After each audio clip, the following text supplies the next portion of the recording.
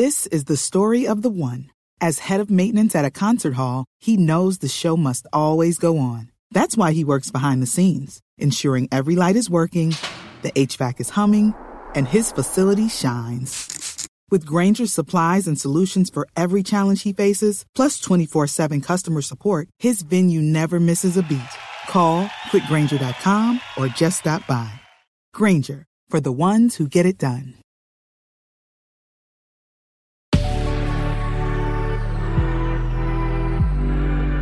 Good Risings, I'm Colin Bedell. Today's Wednesday, August 4th, and this is The Rising Sign.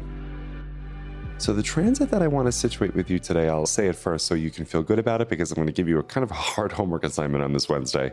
And it is the moon in Gemini trining Jupiter in Aquarius, right? So Jupiter has just re-entered Aquarius in its retrograde station, and the moon is currently in Gemini until the mid-afternoon, depending on what time of the world you live in.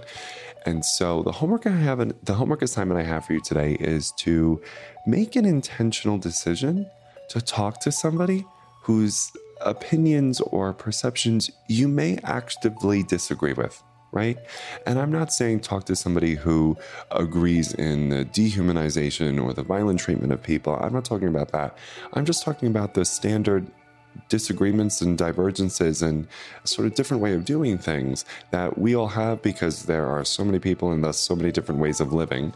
And a lot of times we kind of self-sort and align our relationships based on whether or not people agree with us, typically more often than not, or whether or not we agree on the same things, right? Agreement is the new relational contract. And of course, there's no doubt about it. There are places where we do have to agree, right?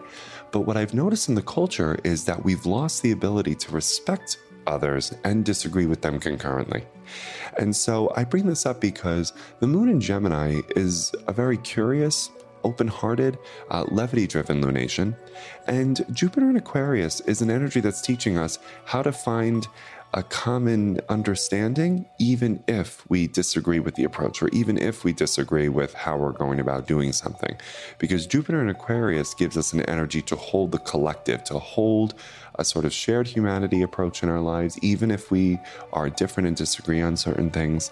And I would really like each and every one of us to recognize that the reasons why we are polarized relationally, politically, in our family systems as well, is because we have lost the ability to stay really firmly grounded and graceful within the legitimacy of our thinking, right? Because I'm sure we all have it somewhere, but also knowing full well that our legitimacies do tend to come pre-programmed with liabilities, and our liabilities in thinking will often clash against other people's legitimacies in thinking, right? And that's where we have the disagreement-agreement dance.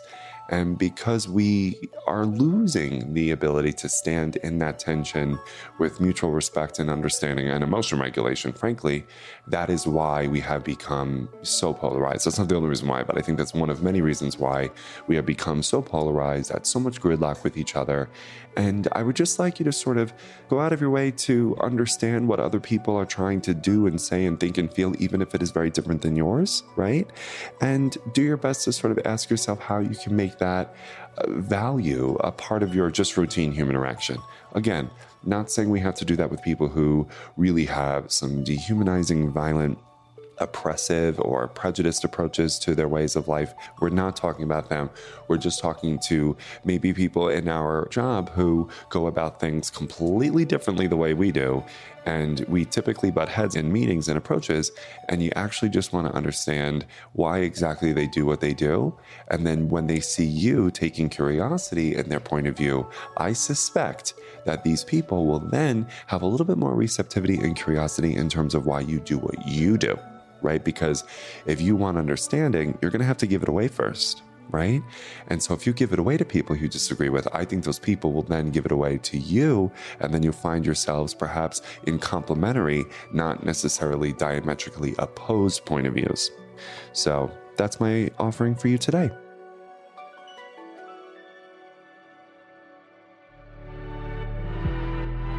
I'm Colin, and you can find me at Queer Cosmos. Thank you for listening to The Rising Sign. If you enjoyed this episode, be sure to check out other Good Risings offerings available in our feed.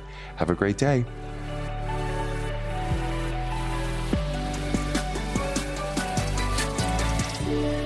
Good Risings is presented by Cavalry Audio. Say goodbye to your credit card rewards. Greedy corporate mega stores, led by Walmart and Target, are pushing for a law in Congress to take away your hard-earned cash back and travel points to line their pockets. The Durbin-Marshall credit card bill would enact harmful credit card routing mandates that would end credit card rewards as we know it. If you love your credit card rewards, tell your lawmakers, hands off my rewards. Tell them to oppose the Durbin-Marshall credit card bill.